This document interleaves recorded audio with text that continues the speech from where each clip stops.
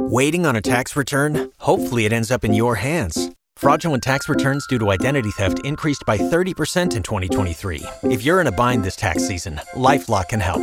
Our U.S.-based restoration specialists are experts dedicated to helping solve your identity theft issues. And all LifeLock plans are backed by the $1 Million Protection Package. So we'll reimburse you up to the limits of your plan if you lose money due to identity theft. Help protect your information this tax season with LifeLock. Save up to 25% your first year at LifeLock.com/aware.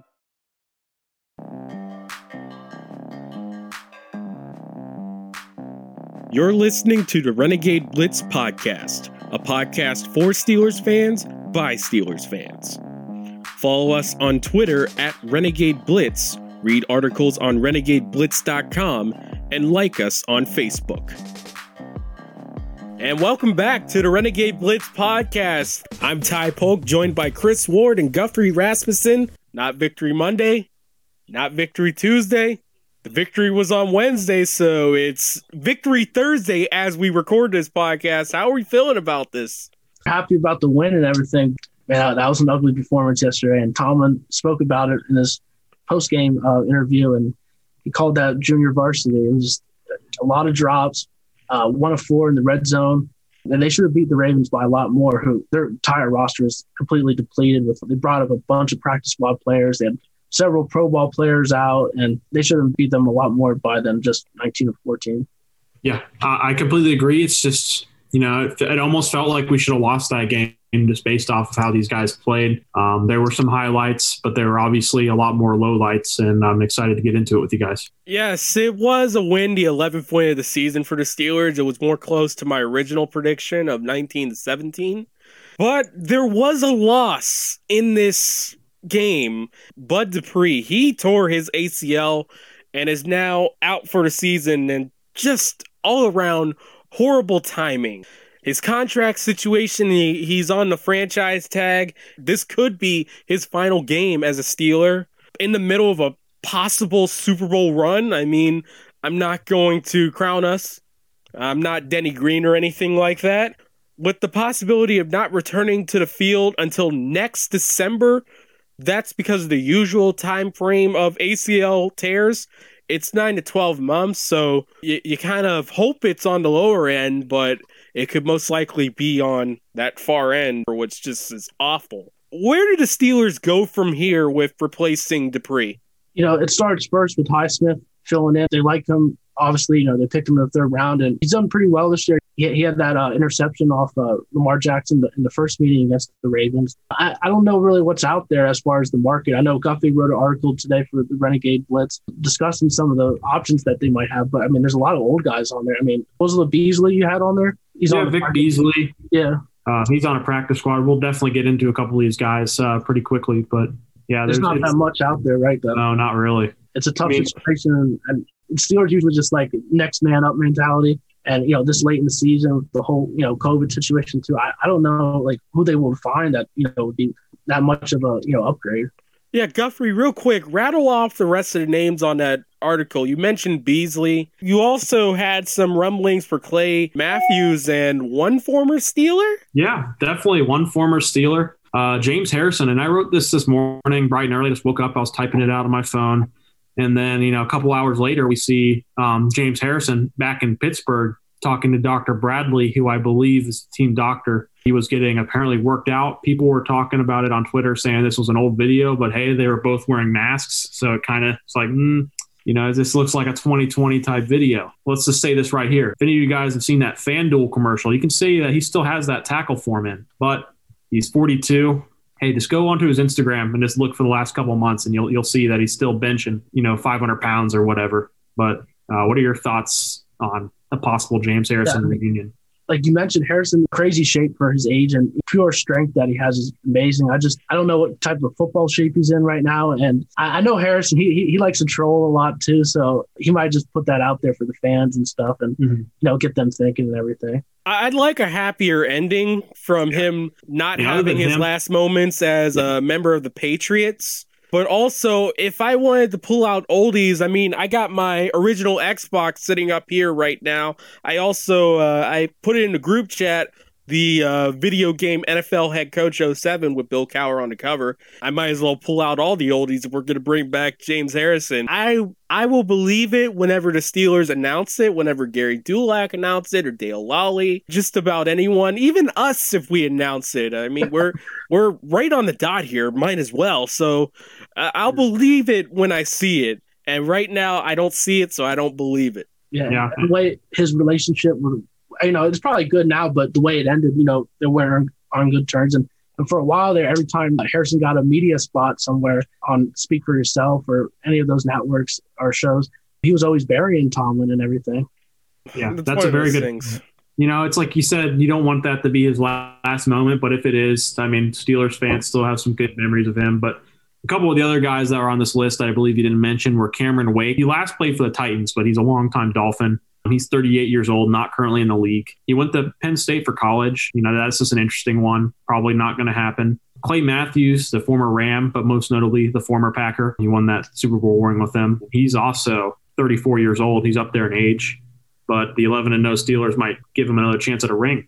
And also the last one, after we finish off the segment, a good one to talk about is Terrell Suggs, T-Sizzle, 38 years old, coming off a Super Bowl with the Chiefs. Or do you guys think there's any possibility for that? Because it seems like him and Ben Roethlisberger have a decent relationship. Yeah, Ben's always admired him and everything for always playing the Steelers so tough and everything. And he has a lot of respect for Suggs. I just don't know. I don't know if they could bring a veteran guy in, and they don't have much behind Highsmith. I mean, they have Ola Adaney and everything, but other than that, you need some depth guys. Someone's got to come on the field and replace Highsmith for a few snaps, or even T.J. Watt.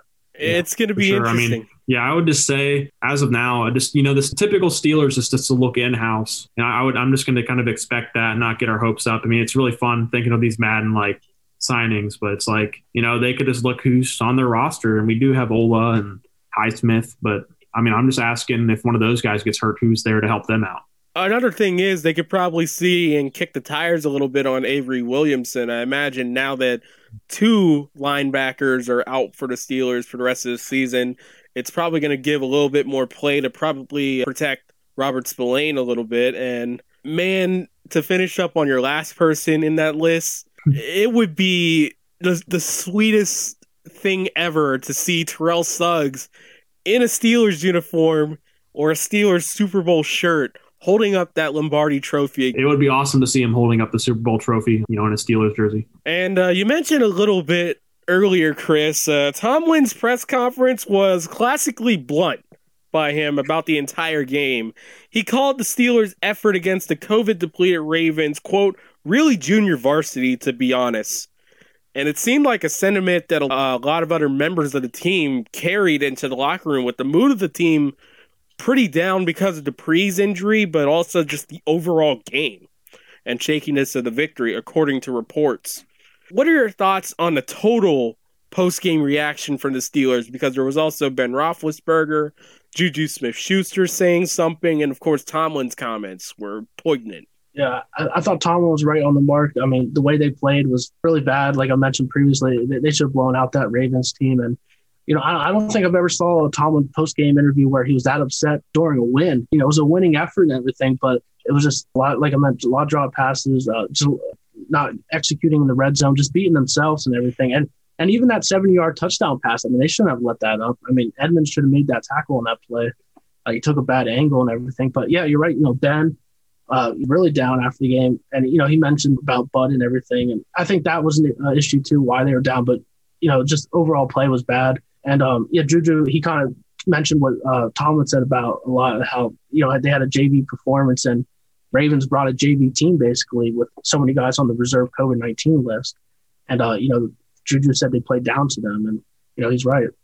Yeah, that's completely right. We're definitely going to have some fun just getting into this, all this thing that went into this game, because it didn't feel like the final score was 19-14. It didn't feel like that because, the Steelers had plenty of opportunities, but they just kept leaving it on the table.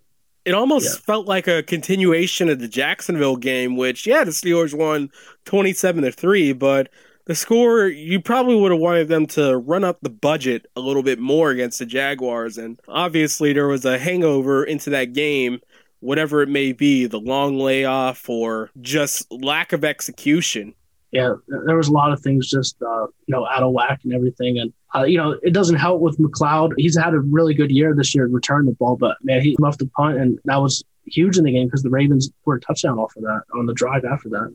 One of those big factors in just this overall gloominess in the Steelers locker room was the drops. Officially, ESPN said there was 5 total drops, though, Chris, by your unofficial count and by a lot of Steeler fans' unofficial count, there was 9. It's depending on how you feel about the Chase Claypool.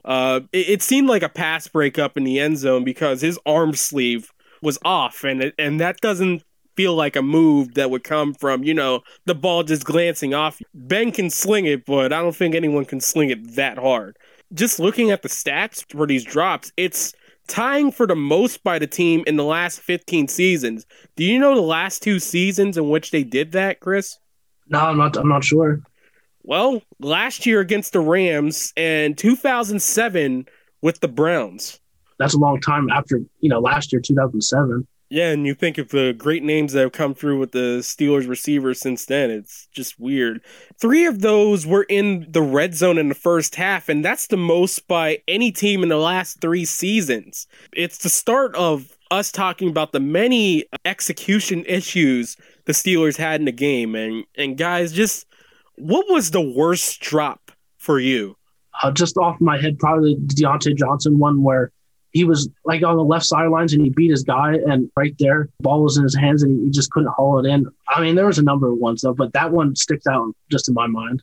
Yeah, it's tough for me to pick one. I can't think of any individually really on top of my head other than the Deontay one that you just mentioned because he kind of just painted the picture back for me. But some of those Ebron ones, I mean, you knew that's what you were going to get when you signed Ebron. He's always had, a couple issues with drops, but he also sprinkles in some big plays, and it's all on Twitter. It's like everybody's talking about these guys needing to hit the jugs, and definitely that needs to happen a little bit. It's just been a weird week, and hopefully we can, chalk it off. That's all it is, but you can't make those mistakes when you're playing teams like the Chiefs or the Bills or anything like that for sure, or this Browns team that we're going to be seeing pretty soon.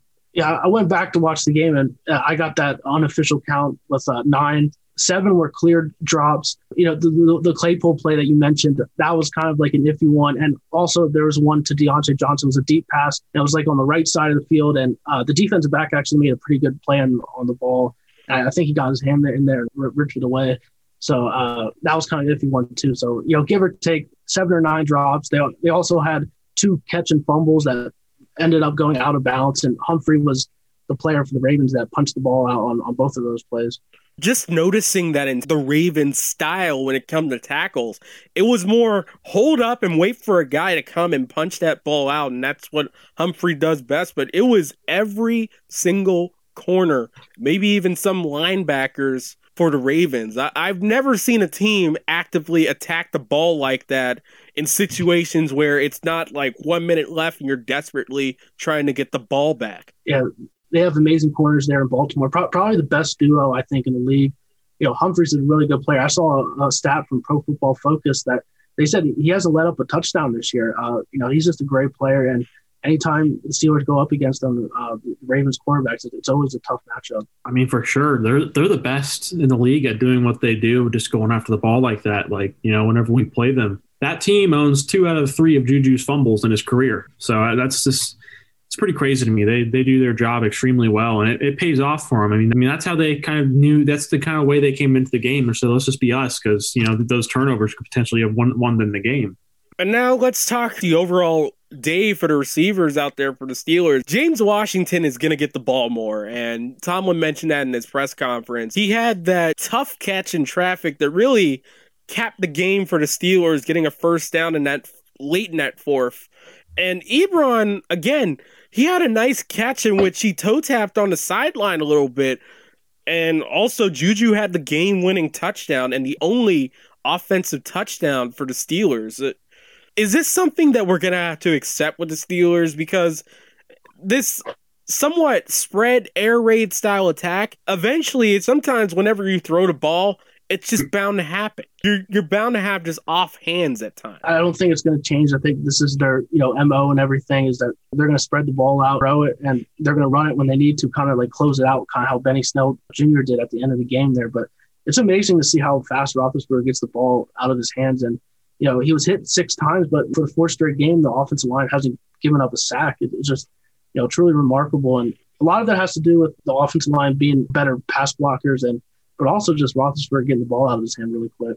36 of 51, 266 yards, 1 touchdown, 1 interception. Maybe this is a little weird and kind of like grandstanding for me, but I think they can afford to let Ben live a little bit out there in the pocket and let things develop, because he gets the ball out very fast, but sometimes just the way that it looks, at times you question if the Steelers were able to develop their routes a little bit more. Could that have created open space out there against the Ravens?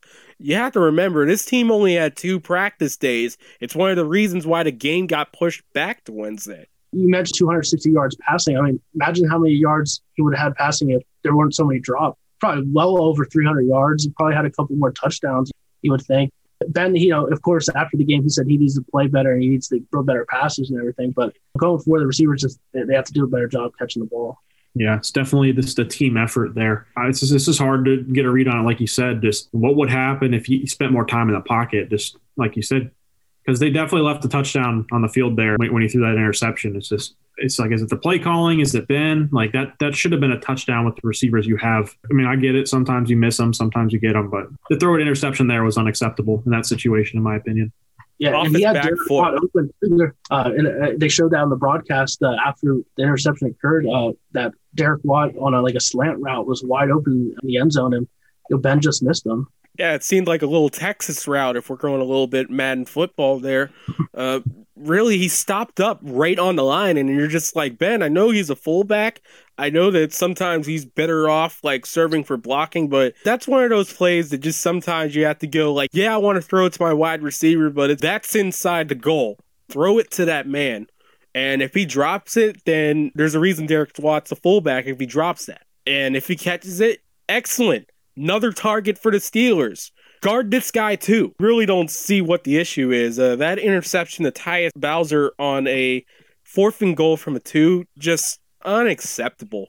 Especially with how bad the team was in the red zone last year. But that was with quarterbacks you don't expect. This has been Roethlisberger, and with any decent quarterback, that should be points. Not 3 that close, but a 7. Come on. And what were we on the 2? So it's just like, also it's just, I would miss having that running back who we could trust just to get in there. Like, if I hate to bring up old names. So if you had somebody like Le'Veon Bell, it's like, would you trust to hand the ball off at 4th and 2? It's just such a strange kind of situation. Or like, why couldn't McFarland somehow get in there? It's just, I get that you want to put the ball in Seven's hands, but I mean, with that play, it just didn't seem like it developed the way they wanted it to. They didn't even need to do that. They could have just handed it off to the fullback again. It's like you're going to line up in I formation anyway. You might as well at least put some tape and make them go hey, you also have to guard this guy too. Because that's one of the reasons why he was open. The Ravens didn't think he would throw it to Derek Watt, and they were correct. And it almost changed the game for him. So another execution thing going on with that 4th down, that failure on 4th and goal. Also, 3rd down again for the Steelers has just been an adventure. 2 for 6 in the first half, 6 for 14 overall, and 4th down 0 for 2, including that 4th and goal. They get into these situations sometimes because of this difficulty in the running game, and of course, sometimes the play calling is putting you in these 3rd and 1 situations. I don't get it. It seems like those are gimme situations because you can go play action and throw it over the top. You can hand it off to your fullback. You can hand it off to your running back.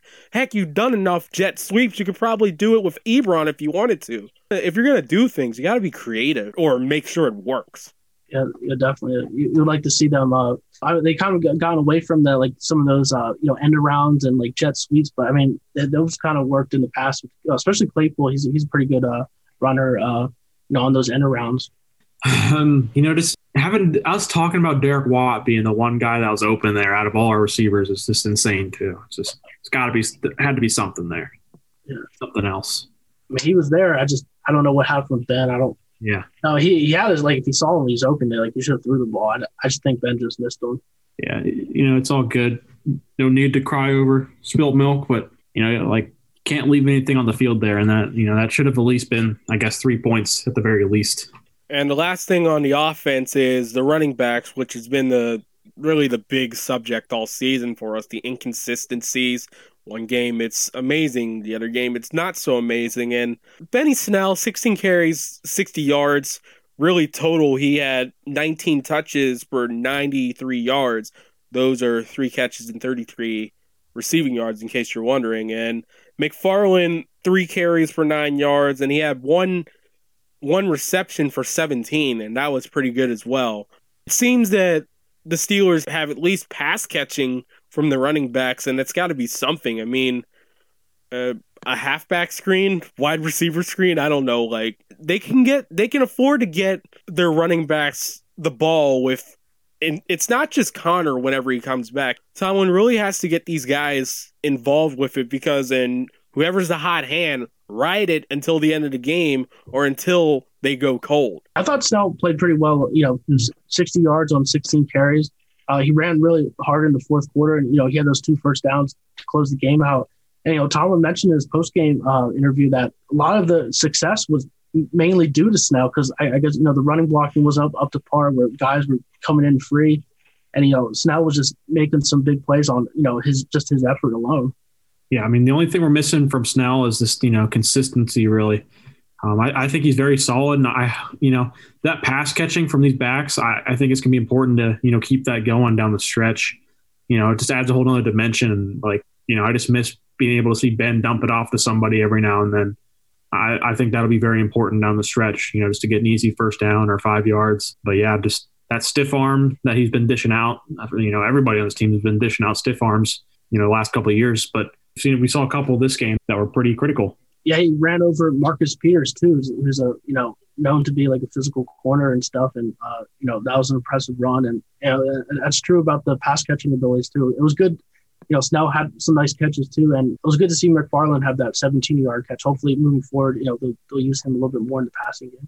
And to bridge between offense and defense, the special teams, we mentioned earlier that Ray McLeod muffed a punt that allowed Gus Edwards to score and give the Ravens a 7-6 lead, really their only lead of the game.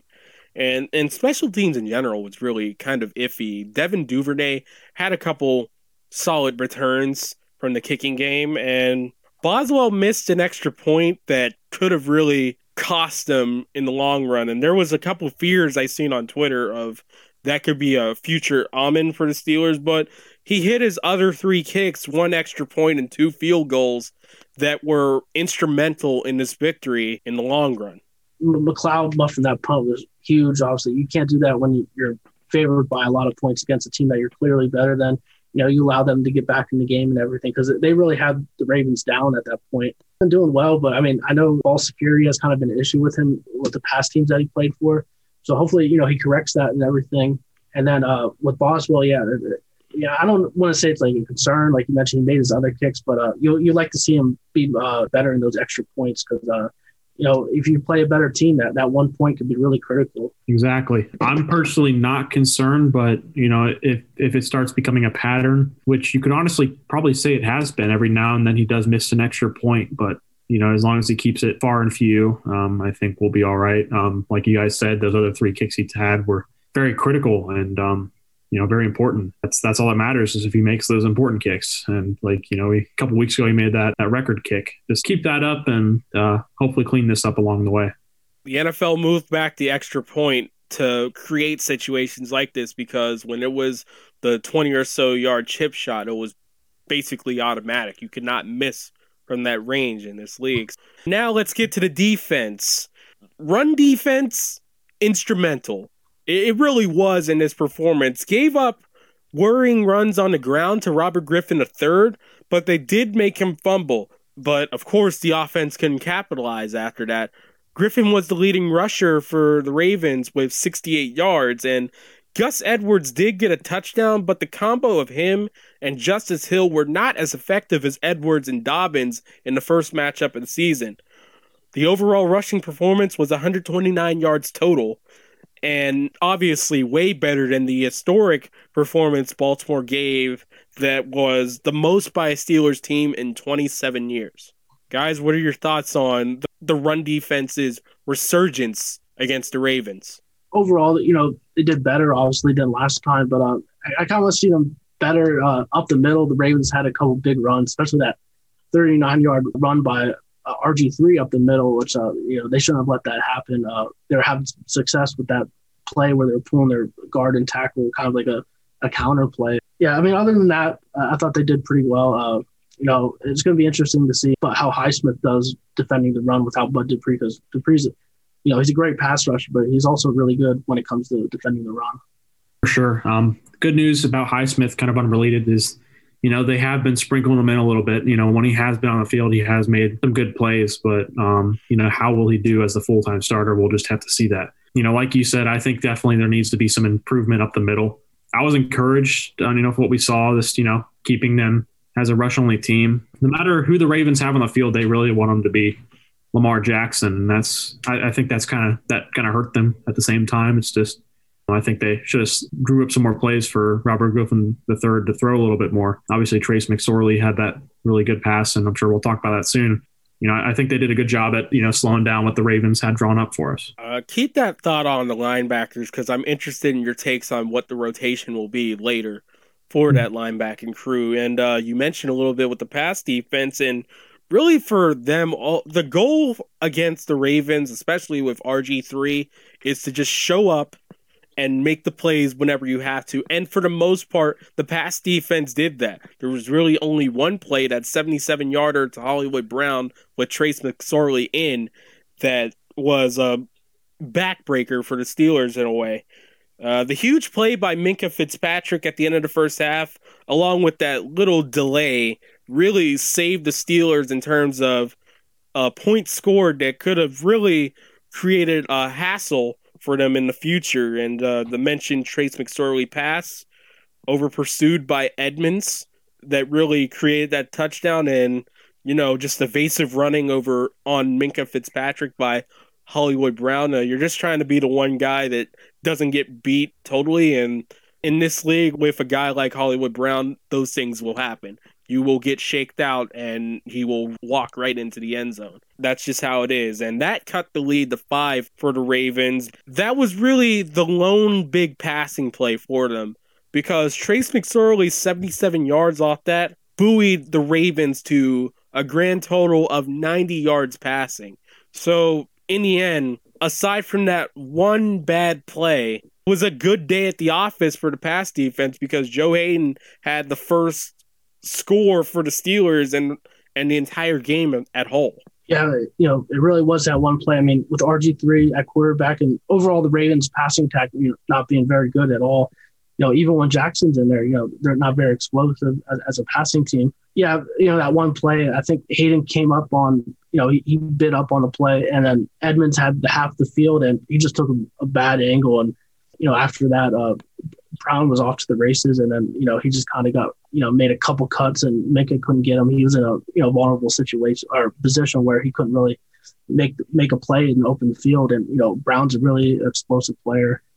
Other than that, I thought the secondary played well, and it's expected to. I mean, I know that they haven't played really good quarterbacks this year when you really look at it. There's been 4. Colin Cowherd talked about today on his show about how they played 4 backup quarterbacks and everything. And it's true when you really look at all the quarterbacks they played. Probably the best quarterback they played was Watson in Week 3. I give credit to Tannehill, but go ahead. I mean, Watson, Tannehill. When you think about pure passing, Jackson's a great player, but he's not much of a threat as a passing quarterback. Yeah, that's a very good point you bring up, because I haven't really thought about that. But yeah, I completely agree with you on the passing defense. I mean, those pick sixes that have come in both these games against the Ravens have been very critical, both fairly early as well. Different players, of course. I'm not going to say they figured them out. They do a great job at making them a one-dimensional team. And did you guys see Ryan Clark's tweet yesterday where he said, like, this team in black, referring to the Steelers, can't beat the Chiefs right now? Off of that performance, yeah, but, obviously the Steelers could play a lot better than that. I would have to agree with Clark. I posted on Twitter that I agreed that, as of yesterday's performance, they wouldn't beat the Chiefs and everything. And I got some flack for that. Some Steelers fans weren't too happy with me mentioning that. Teddy Bruschi gave us more props than a former Steeler and Ryan Clark. And you want to know something? Clark's not wrong. That's this what I defense said. is going to show up. This defense will show up. I think this would have been done even with Jackson in at quarterback. Jackson might have gotten 100 yards by himself because if RG3 can get 68, Lamar Jackson can get 100. There was plays in there that you have a quarterback that can at least make the throw. Like, if McSorley can make that throw, Lamar Jackson can make that throw. And we all know Patrick Mahomes, he can run up the budget with the best of them. Tyreek Hill, 263 yards against Tampa. He was basically giving his best Shannon Sharp impression on the sideline. Then you have Travis Kelce, McCole Hardman. There's all these guys for Kansas City, and I hate to talk about a team that we're not probably going to face this year if worst comes to worst or best comes to best or something in between. It's tough to say this right now. There's a reason you play the game. The Steelers were expected to blow them out. Kansas City right now is probably expected to blow Pittsburgh out, but they played a game, and we'll find out what Steelers team would show up. Yeah, definitely. I'll be interested to see how they do against Josh Allen when they play Buffalo, because that's probably like the best quarterback they'll play for the remainder of the regular season. Alex Smith is solid, but I don't think he's up to the level of Josh Allen at the point of his career right now. But, the last 3 weeks that they played, well, Burrow's, he's a young rookie, but in the last 2 weeks they haven't played good quarterbacks. Like you guys said, I'm just going to wait and see. It's so fun to talk about it, but it's just, I want to wait until I see it. Do I think we have a chance? Yes, but we'd have to be playing, really well. And, if we dive into the Chiefs, kind of their matchups, it's like they have had some close games. Just the Steelers have to be able to capitalize, and actually somehow win that game. It'll take an effort like Tennessee in the first half, but maybe instead of one touchdown, there's going to have to be 2 or 3, maybe against that Kansas City team. But again, last playoffs, we all seen it. That offense will go down 55 and come back and win. Exactly. If they meet KC in the playoffs, they just have to play their A game really. And like you mentioned, that first half against the Titans, they're really firing on all cylinders on defense and offense, really.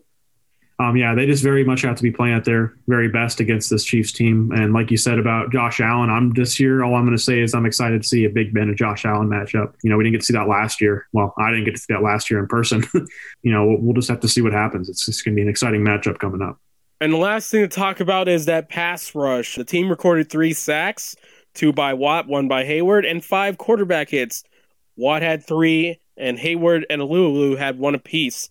This is the 68th consecutive game with at least 1 sack, one off of Tampa Bay's streak of 69 straight games set in 2003 with Mike Tomlin on the staff. It's going to be a tougher road now with Bud Dupree out.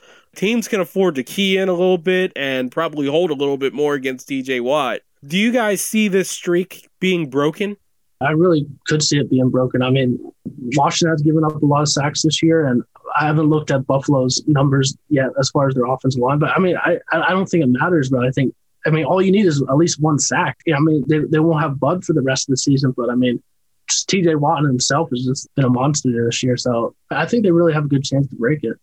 I completely agree. It's definitely going to be a harder road, but this definitely has to be a team effort. We need to get to it back. We need just to have a full team. They all need to be playing at their very best.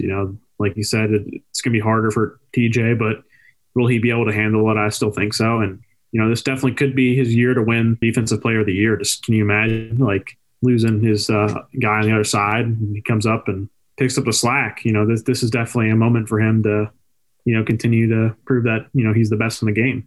Yeah, Chris Carter did mention that a lot of people were probably not giving TJ Watt the slack for Defensive Player of the Year. So certainly TJ is going to be able to prove to people that it doesn't matter. He can do this with anyone, anytime, any place. And that's going to be the one storyline for the rest of the season and really going on into the postseason and beyond for the Steelers. I have confidence in Alex Highsmith, and you get a pick for a reason. So I think he'll probably be able to give something a little bit more in the pass defense. And who knows, maybe that'll allow Vince Williams to go out and get after the quarterback a little bit more. They still have a solid linebacker in him out there. And of course, you never know what they could do with Spillane, and Avery Williamson's out there and they can get a little crazy. It could be interesting. They could line up Williamson at outside backer. They could keep Adaney. They can have, who else is I'm trying to remember. Is Gilbert almost ready to go? I believe he's still on IR. He's inside, though. They have Jaron Elliott, I think. Oh, yeah. Another outside linebacker. They really don't have much. Bud and Watt were their main guys, obviously, and then, Highsmith came in, and Ola's been pretty much a special teams player, but I don't know. They'll have to figure something out. They'll have to look at who's available, or they might just stick to that next man up approach. It's going to be tough. All right, guys. So final thoughts on Steelers versus Ravens. What one thing do you want to see the Steelers improve the most from this game?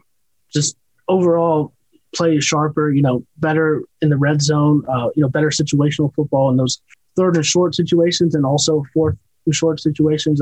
They weren't good on that. They're 0 for 2 on fourth down. And just really, receivers catching the ball, giving them high praise in the past, saying, like, this might be the best receiving core that Ben's ever played with, as maybe best, pure talent or just depth overall. But, I mean, yesterday they certainly didn't show that. So, Deontay Johnson, he gets some flack from people because, he's a great receiver. He's a great route runner, everything. But if you notice, like, this year, he's been really inconsistent at times, with not catching the ball or, maybe running a wrong route, or at times he's seen, not consistent, but, he's a great receiver. So hopefully moving forward, get improved in that area. I just want to see improvement just overall, just cleaning up the mistakes. I think it'll be quite easy to, clean up some of the mistakes that happen in this game, but just clean it up basically. And I think this team's got what it takes, even losing the players they've lost. That's how teams win championships, make some noise in the playoffs. I mean, you're going to have injuries along the way. It's just about how you respond to them. You guys consider this – I don't think it's like when Shazier went down in 2017. I think they're better equipped to replace Bud, even though it's a huge loss. You think about who they call to bring in. Oh, Sean Pence off the couch. Literally. Yeah, I mean, that's how bad we were off. At least we have somebody who we have some confidence team. It's still definitely a big blow. I mean, it definitely – was it me and you, Ty, talking? We saw, you're like, oh, we think he's okay. And then we got back, it's like, oh, no, he's not. Because I saw it, I saw him hit the ground. I'm like, oh, that doesn't look good. Maybe he was just frustrated that he missed the sack. It definitely, when it happened, my heart sank. It was just like, oh my gosh. Yeah, when you see a guy tapping the ground like that, you think of either one thing. It's either a knee injury or he slipped and fell. And at first I tweeted, it's butts hurt. And I'm like, oh, wait, never mind. And then NBC cuts back, and here comes Bud going down the tunnel. Yeah, I was in the same exact thoughts as you. You never want to see that. Of course, in my head, my heart, I was hoping that it was something lesser than that. But just the reaction on his face, and it is so unfortunate. Probably really hurts his future for, because he's a free agent after this year. I don't know what's going to happen. Not going to be healthy, obviously, by March. So if he's not re-signed by the Steelers, that could hurt him from another team potentially signing him. It'll be interesting to find out what's the future for Bud Dupree. And real quickly, guys, your player of the game, and what is your letter grade for this game? Probably like a D. I mean, I know they won, but they could have played a lot better. And player of the game, I'll probably go with Watt. Watt had 7 total tackles, 4 solos, 2 sacks, 3 tackles for a loss, and 3 quarterback hits. He leads the league in sacks now with 11. He's right up there with Aaron Donald right now for Defensive Player of the Year. And we'll keep an eye on TJ Watt as he marches towards Defensive Player of the Year. I'll go Joe Hayden, and the grade is C-. Guthrie, what is your player of the game and letter grade for the game? I mean, I was going to have to go with Joe Hayden as well. Just with that pick six, he had one of the only 2 touchdowns of the game. I mean, he honestly could have had the only touchdown of the game. It depends how the game went. If it went a different direction. But as for grade, definitely D.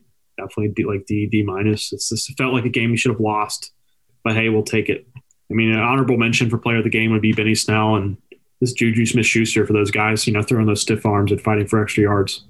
Now, we're fortunate that the longest week in NFL history is finally over. And the next opponent is the Washington football team.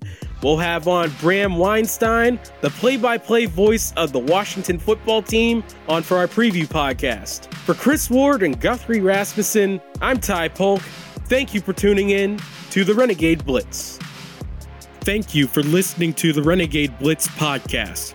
Follow us on Twitter at Renegade Blitz, read articles on renegadeblitz.com, and like us on Facebook. Our podcast is available on Google Podcasts, Apple Podcasts, TuneIn, Stitcher, YouTube, iHeart, and Spotify.